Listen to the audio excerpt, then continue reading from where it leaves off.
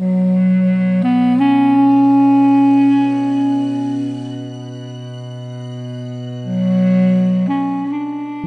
to ACDHR in Conversation on Political Prisoners in the UAE. We hope that through this series, you will get a better understanding of the human rights situation in the UAE, which will cover freedom of expression, political prisoners, and the grossly unfair mass UAE 94 trial that imprisoned dozens of activists solely for exercising their rights to freedom and association. Our speakers will help us to reveal the truth about human rights violations in the UAE, given their personal experience and expertise on the subject. Thank you for joining us in today's episode.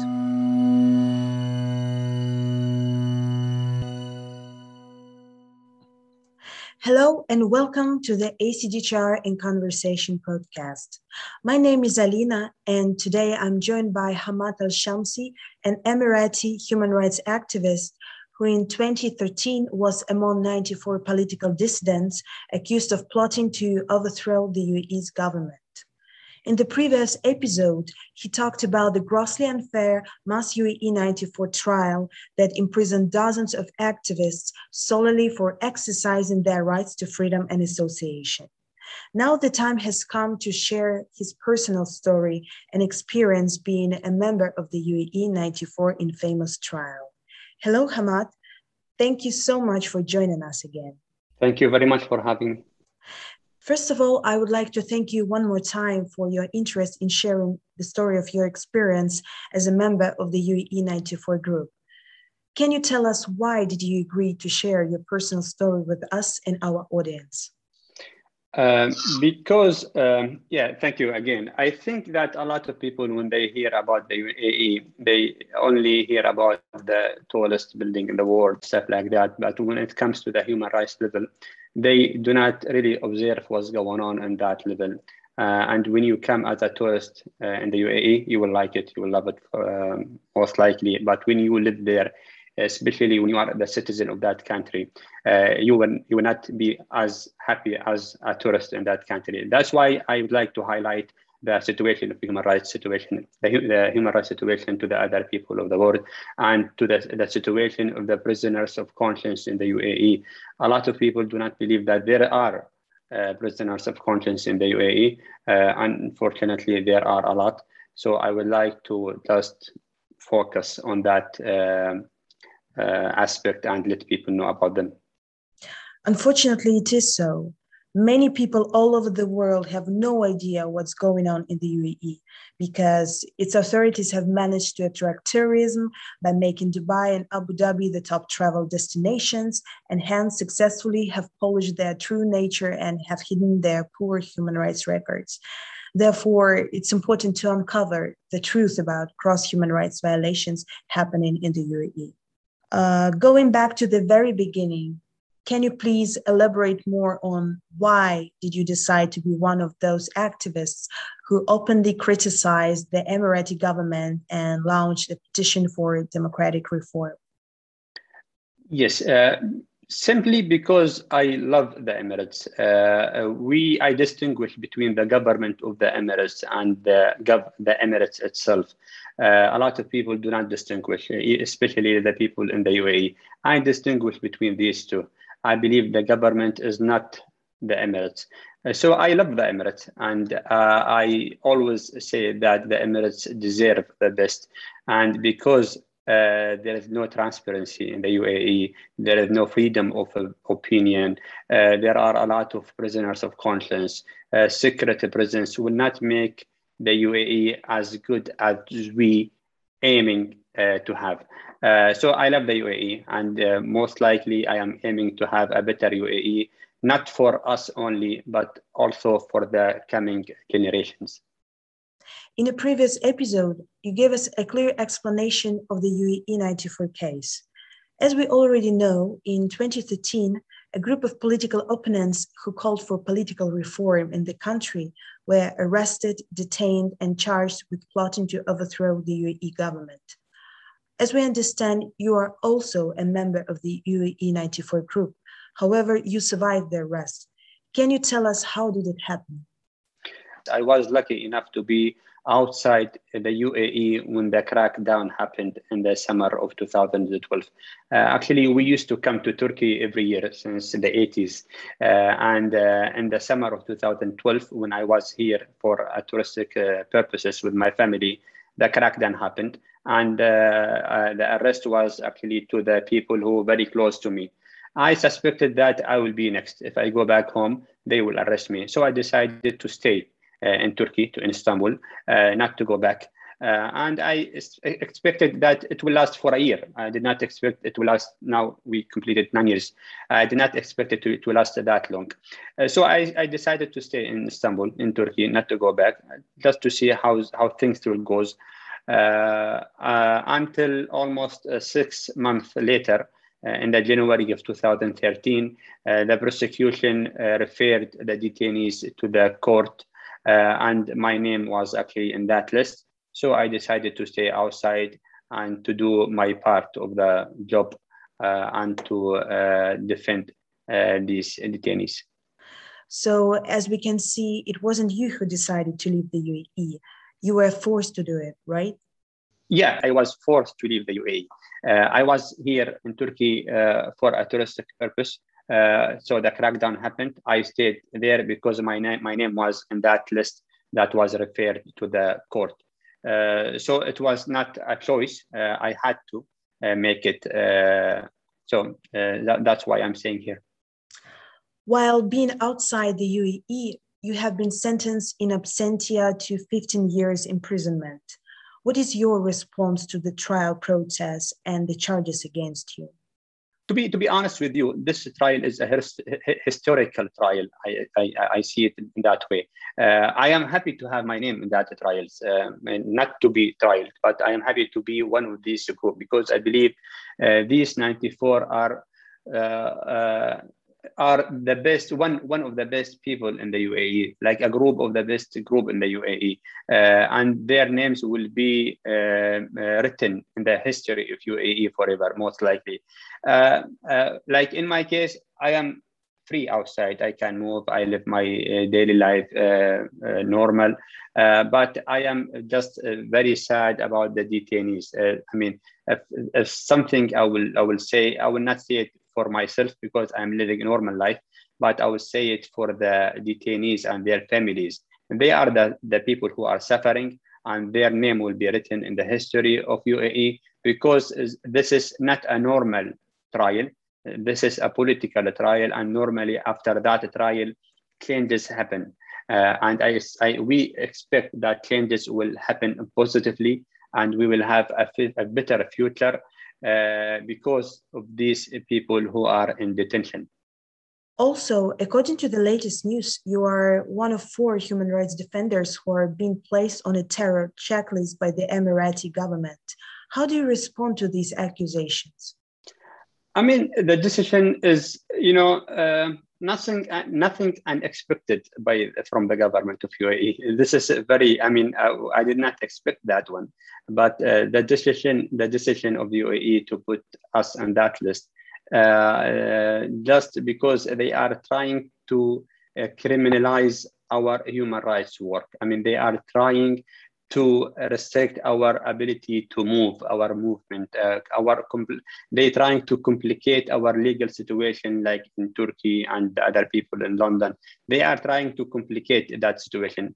This is the only benefit they will get. They will gain from that decision. But this is not the only problem. I see the problem from the other side. That when you put human rights activists in terrorism list, you are actually people will start to doubt about the list, the credibility of the list. If you put any people who just because you don't like, you put them in that list. Their activism you don't like, you put them in that list. I think in the future people will start to doubt about this list. Their credibility will be lost. And this is the main problem. It's not the problem of having our name, but the international community are struggling against terrorism, the real terrorism. And by such action, people, will lose credibility. I mean, this is the problem that I don't think that they are seeing it. How do you think, is the international community doing enough to put pressure on the Emirati authorities to ensure the immediate release of all the political prisoners and prisoners of conscience? I think the international community is in two parts, like the governmental part and the civil society part. I think the civil society is doing their best. I mean, we saw a lot of reports from the UN, from Human Rights Watch, from the Amnesty, from a lot of human rights organizations, and they are doing a great job in that way. However, when it comes to the government, I think the government will recognize money over human rights. They will see how much they will gain from the country. Nevertheless, that the human rights situation is at the worst level. So in part of government, no, they are not doing anything. They are participating in everything that the UAE is doing. So I don't think that, I think there is more can be done on the government side. I believe there is more can be done, but I'm not really sure how will we be able to force this government to do their part as they are saying and promoting the human rights in the world. What do you think about the urgent resolution on the UAE recently passed by the European Parliament, criticizing its human rights record and calling for the release of peaceful political activists? It was a very strong message to the UAE, and I really, really hope that the UAE will see it in the positive side, will review their human rights situation. I hope so. I don't believe they will do so, but I hope they will see it from the positive side and will review and, will go back and will see what's going on in the prisons and in the human rights level. This is a good message, but, as I mentioned, they don't have any legislative rights. I mean, the European Parliament, they only advise the European Union. But will the European Union will do their part of the job?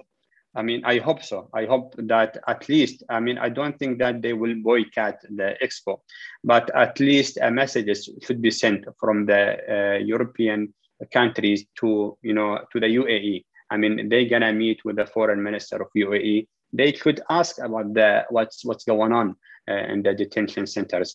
And they should ask to allow the, UN rapporteur, for example, to visit the UAE. The UAE did not allow any UN rapporteur since 2014.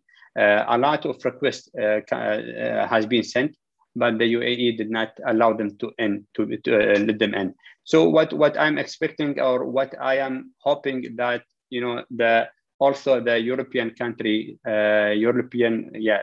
Union country will do their part of the job, not only the European Parliament. Do you have any family members living in the UAE? Do they face any reprisals because of your peaceful activism?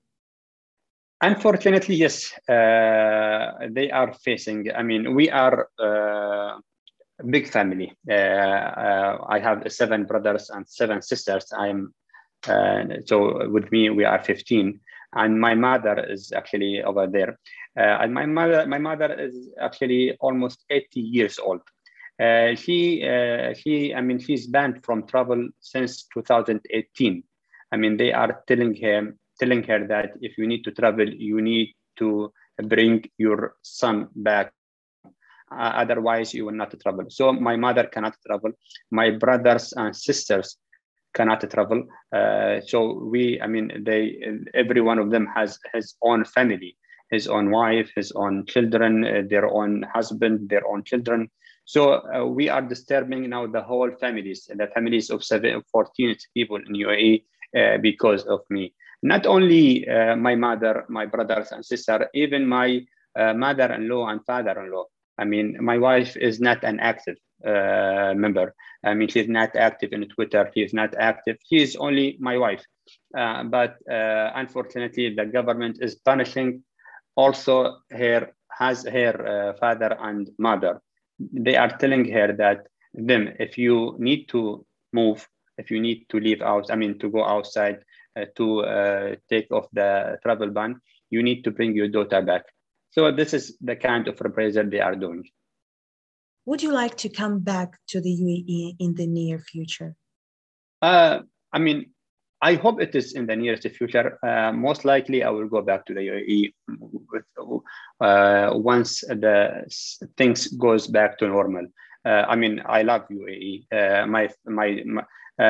My children always, I tell them about the UAE, that we are going back. I mean, this is our home country. This is what I'm telling them all the time. So they know that we are going back to the UAE. So yes, I'll go to the UAE. I mean, by the way, I have my youngest son was born in Istanbul. He never been there, but he always speak when he speak to my family. He speak to them, and he mentioned some cities he never saw, but he mentioned the names of their cities like Ajman, Dubai, Sharjah. So yes, I'll go back to the UAE one day, and hopefully it will be soon. We hope so too. If you had a chance to talk to the UAE authorities, what would you say to them? What would be your message? I will say to them that our ancestors who made this country, UAE, as beautiful as it is right now, they, in the Constitution, when they wrote the Constitution back in 1971, they said that we will have, and this is written in the Constitution until now, that we will have one day a democratic country, a parliamentary country. And what you are doing right now, that you are destroying the dreams of our ancestors. We are small people, like in UAE, only 1 million. I mean, all of us know each other. I mean, I know the whole city citizens. We are not terrorists. We are part of this country. Our ancestors, our grandfathers, they built this country all together. So I will tell them not to destroy the dream of our ancestors. Try to build on it. Try to make it better. And you will make it better only if you preserve the human rights. Not by money. The money will go, but the human will stay in this country. And these human who are gonna build the country bigger and even brighter. And my last question to you is, what message of support would you send to political prisoners and prisoners of conscience languishing behind bars in the UAE? I will say to them that you are now writing a new history of UAE, being in the prisons, not trying to have a country, a better country. You know, there is something that these people are very well-known people in the UAE. They have a very very high position in the UAE. If they wanted a money, they have it already. And the government are willing to give them more money if they want to. But they are resisting that money because they love the country more than themselves. The prisoners of conscience, I will tell them that you are writing a history of UAE, a new history of UAE, and we are supporting you. And the people, the next generation will remember you as the hero of UAE. And I think that after their detention, we will have a better country to live in, not only us, and then coming generations. Thank you very much, Hamad, for your heartfelt honesty and courage to speak the truth. Even though the injustices are still present in the UAE, your words inspire hope and faith.